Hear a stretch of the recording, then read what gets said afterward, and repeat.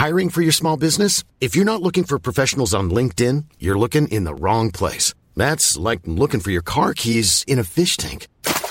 LinkedIn helps you hire professionals you can't find anywhere else, even those who aren't actively searching for a new job but might be open to the perfect role. In a given month, over 70% of LinkedIn users don't even visit other leading job sites. So start looking in the right place. With LinkedIn, you can hire professionals like a professional. Post your free job on linkedin.com/people today.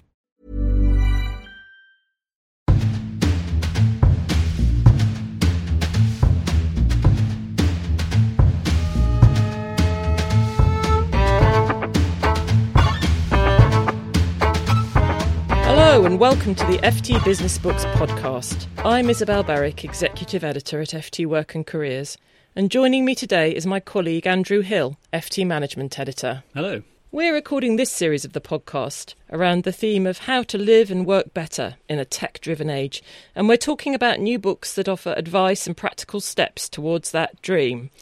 And Andrew, we've had some fairly big news this week. Well, we've just launched the 2018 Financial Times and McKinsey Business Book of the Year Award, which is going to be looking for the most compelling and enjoyable business book of 2018.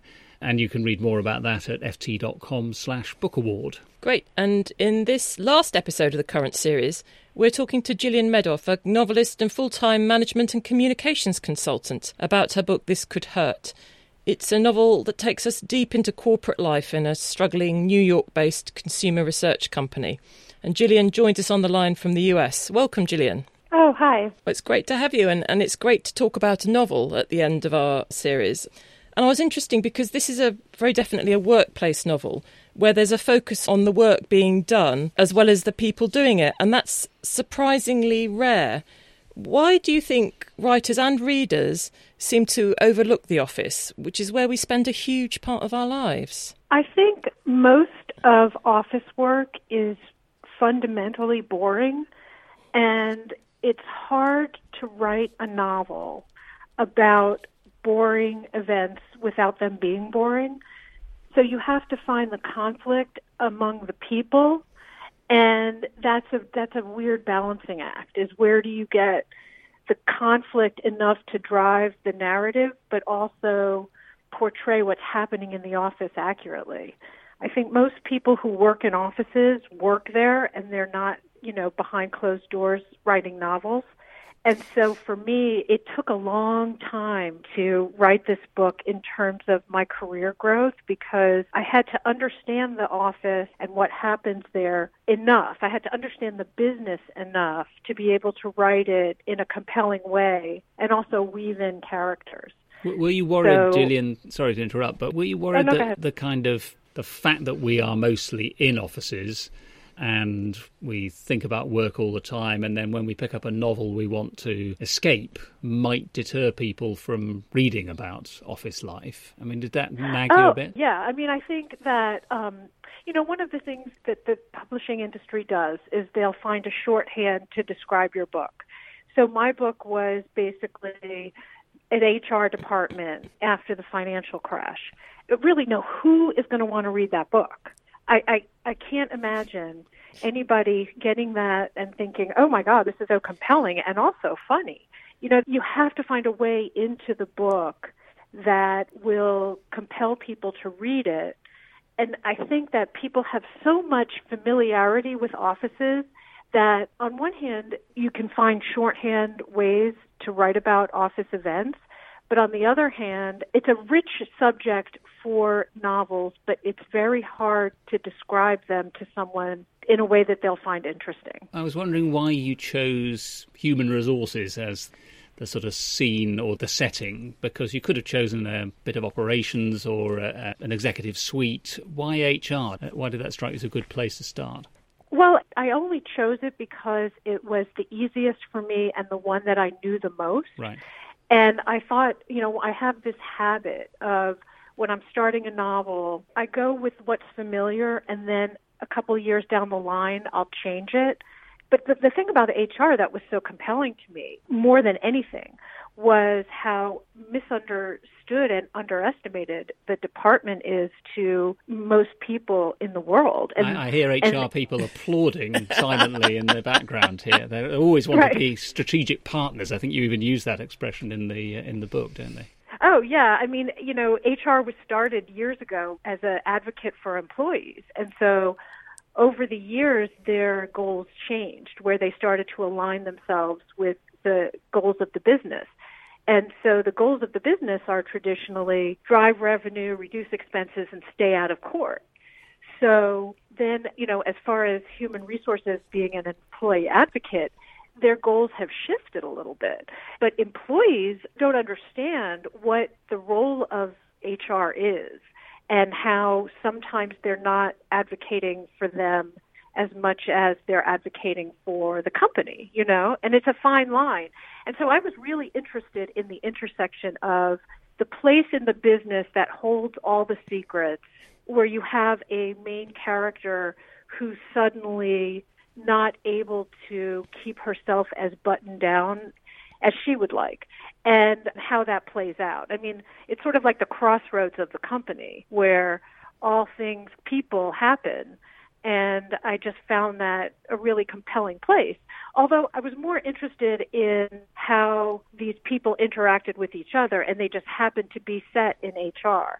And then over the years, as I became more familiar with this particular company and these particular characters, I realized HR was exactly where it had to be. Do you think you should perhaps explain the plot without giving away plot spoilers? Maybe it's best coming from you. Oh, sure. I was looking at an HR department through the lens of the 5 main characters, the 5 senior managers in this department. And they all circle around the chief, who is Rosa Guerrero, who is a woman coming to the end of her career. She's been a very buttoned-down, very successful woman who is now, her health is starting to decline. And at the same time, the company's health is starting to decline. Well, I mean, it's actually 2009. So, everybody in business is sort of not sure of what's going to happen next. And the company has gone through a series of layoffs because it's after the financial crash. And so the book opens with her having to make some decisions about her own department, who she's going to keep and who she's going to let go. And at the same time, you start to see each of the people in her department. You see their home lives, where they come into the office, and then how their home lives bear on their life in the office. And it becomes a panoramic view of how an office functions, but also how their personal lives bear on the way that they act. And so one thing that I really wanted to do, my goal was to create sort of a sundial effect where you see the sweep of a day and you see characters 1, 2, 3, 4, 5, and then 5, 4, 3, 2, 1.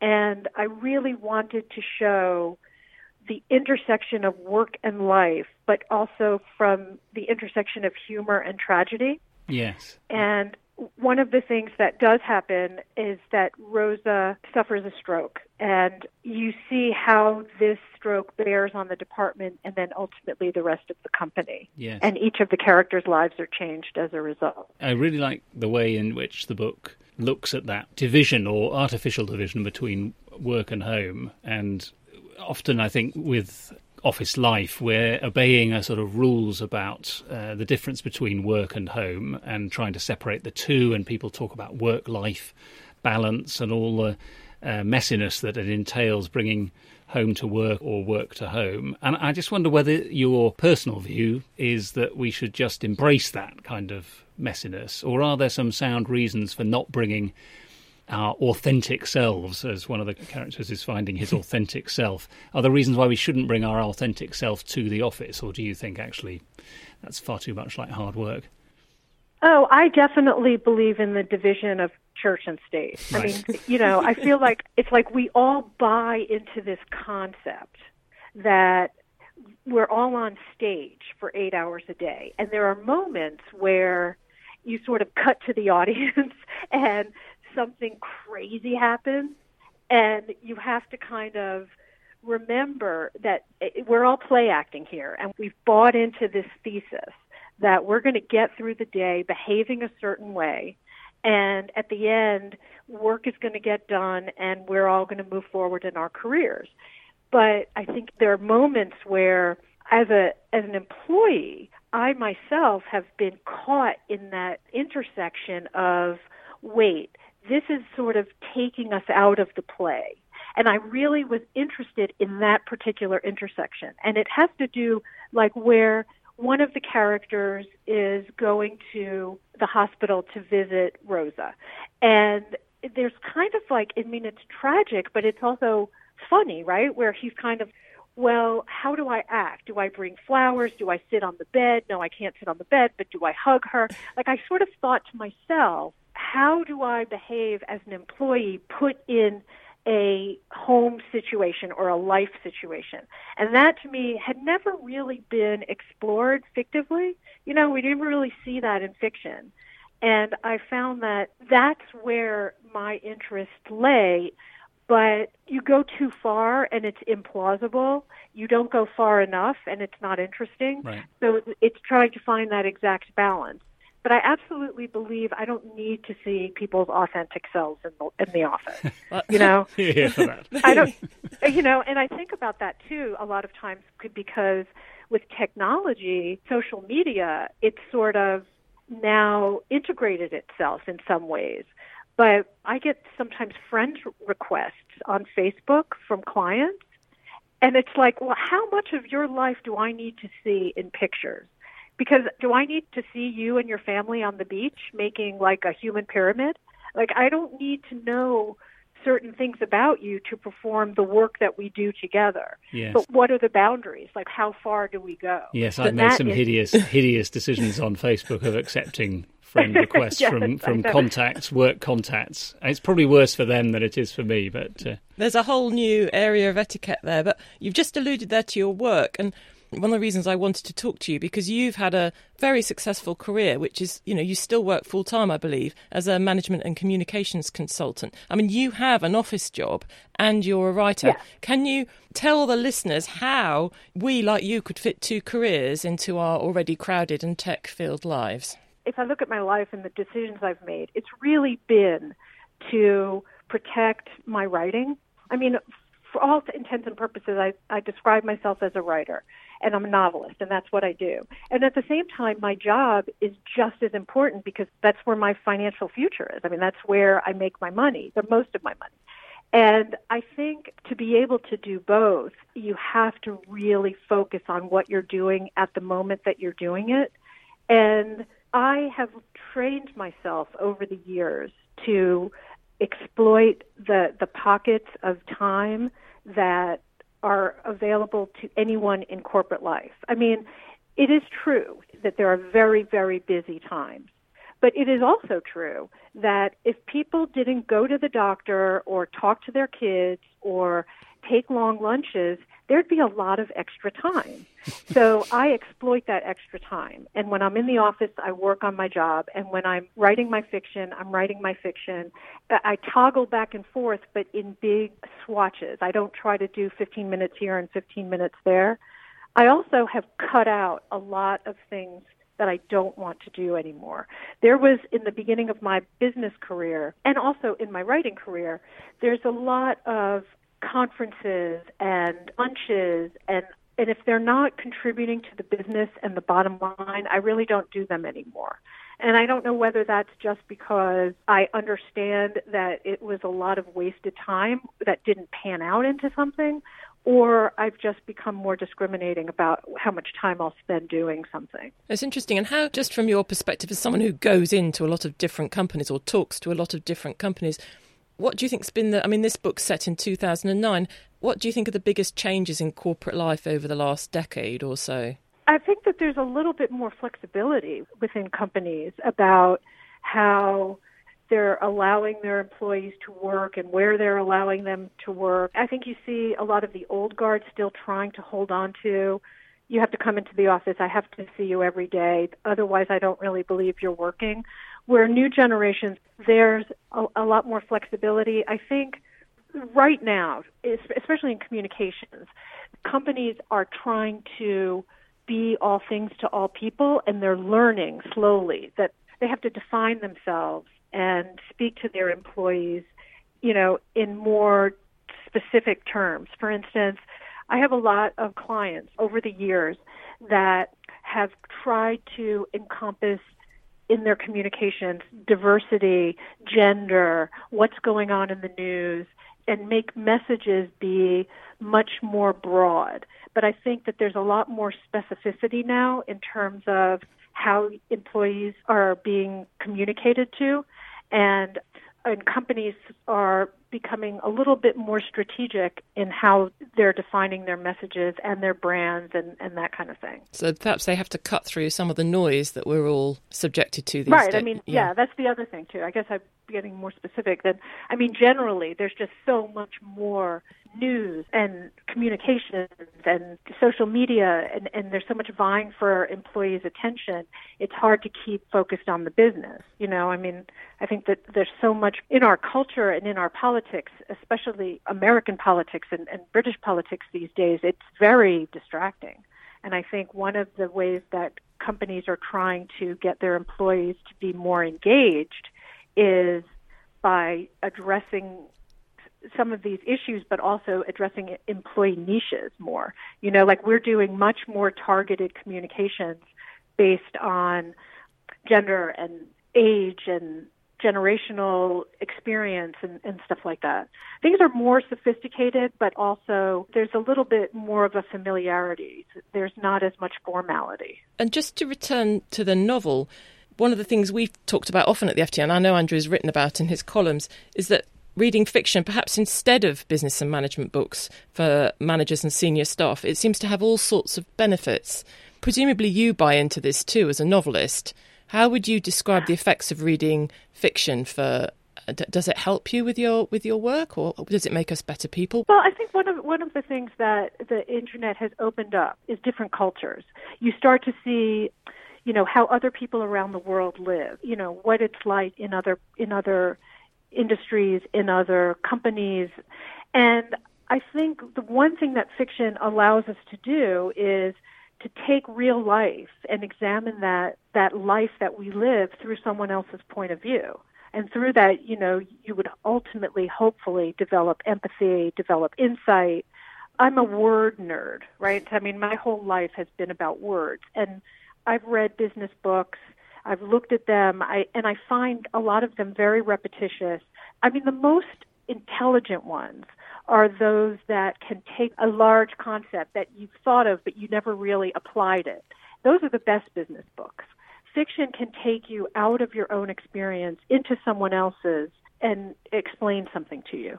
I used to think that as a writer, I would have to go out into the world and do research and all that. But I actually, through fiction, I bring the world to me and I make sense of it.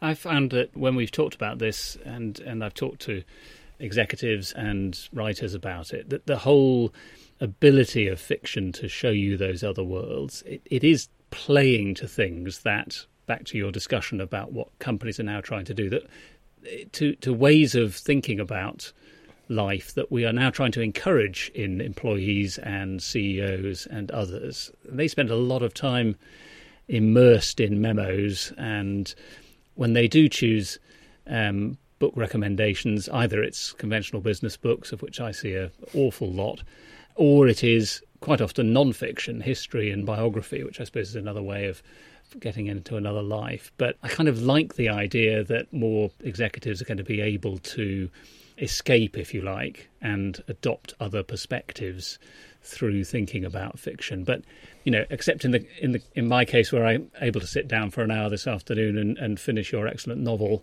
not many people have license to read at work. So it's hard to see how people wouldn't see it as a waste of their time. People don't read as much as they used to. I think that's just a given. We accept that. But I can't imagine not reading fiction. I read it because that's my business, so I read it critically. But when I allow myself just to read for pleasure, it's really transportive, and it helps make sense of things that I would not ordinarily either not thought about or not been able to understand. And I think the best fiction is sometimes more detailed and dense than what people traditionally would be willing to spend time doing. I think your novel has also brought out, although going back to our original discussion, the choice of escaping into office life is a harder one in some respects than saying I'm going to read science fiction in order to broaden my mind. But even here, you've managed to slip in some nice lessons for executives. I know you love the footnotes. Two that I picked out. One was the useful tip that you have to understand that in business there's no such thing as off the record. For your character Lucy, who says she spent countless afternoons in a post-discussion frenzy trying to recall, recalibrate and recant all the unvarnished truths she'd offered to leadership in the spirit of honesty. And I also like your little guide to how to hug corporate style. Create a circle with your arms around a colleague's shoulders. Lean forward. Do not touch torsos. Do not touch necks or faces. No body part except upper arms should make contact. There's important life lessons. But so that brings us neatly onto the life-affirming bit of our podcast, where we're finishing every one in the series with our recommendations as a sort of antidote to a fraught and rather tech-obsessed world. Gillian, is there anything from your wide reading that you could recommend to the listeners? I read a book called Pachinko by Min Jin Lee, and it is about one Korean family, and it spans generations. It begins in 1900, and it starts when Korea was annexed under Japan, and it sounds like social study, but it is actually one of the most intimate, moving.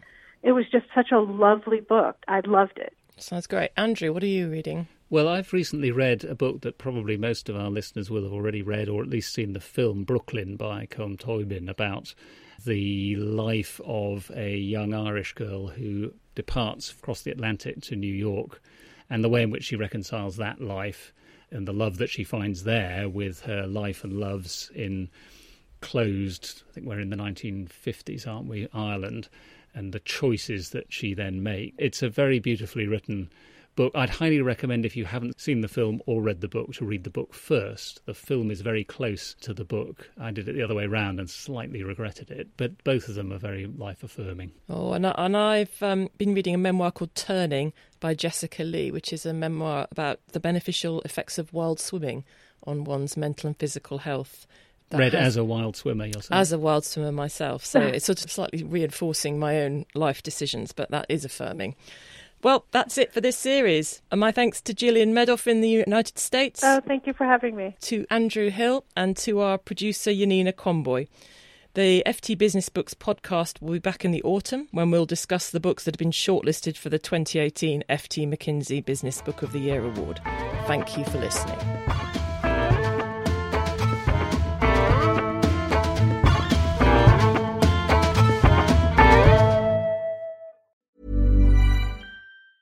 Mom deserves the best, and there's no better place to shop for Mother's Day than Whole Foods Market. They're your destination for unbeatable savings, from premium gifts to show-stopping flowers and irresistible desserts. Start by saving 33% with Prime on all body care and candles. Then get a 15-stem bunch of tulips for just $9.99 each with Prime. Round out Mom's menu with festive rosé, irresistible berry chantilly cake, and more special treats. Come celebrate Mother's Day at Whole Foods Market.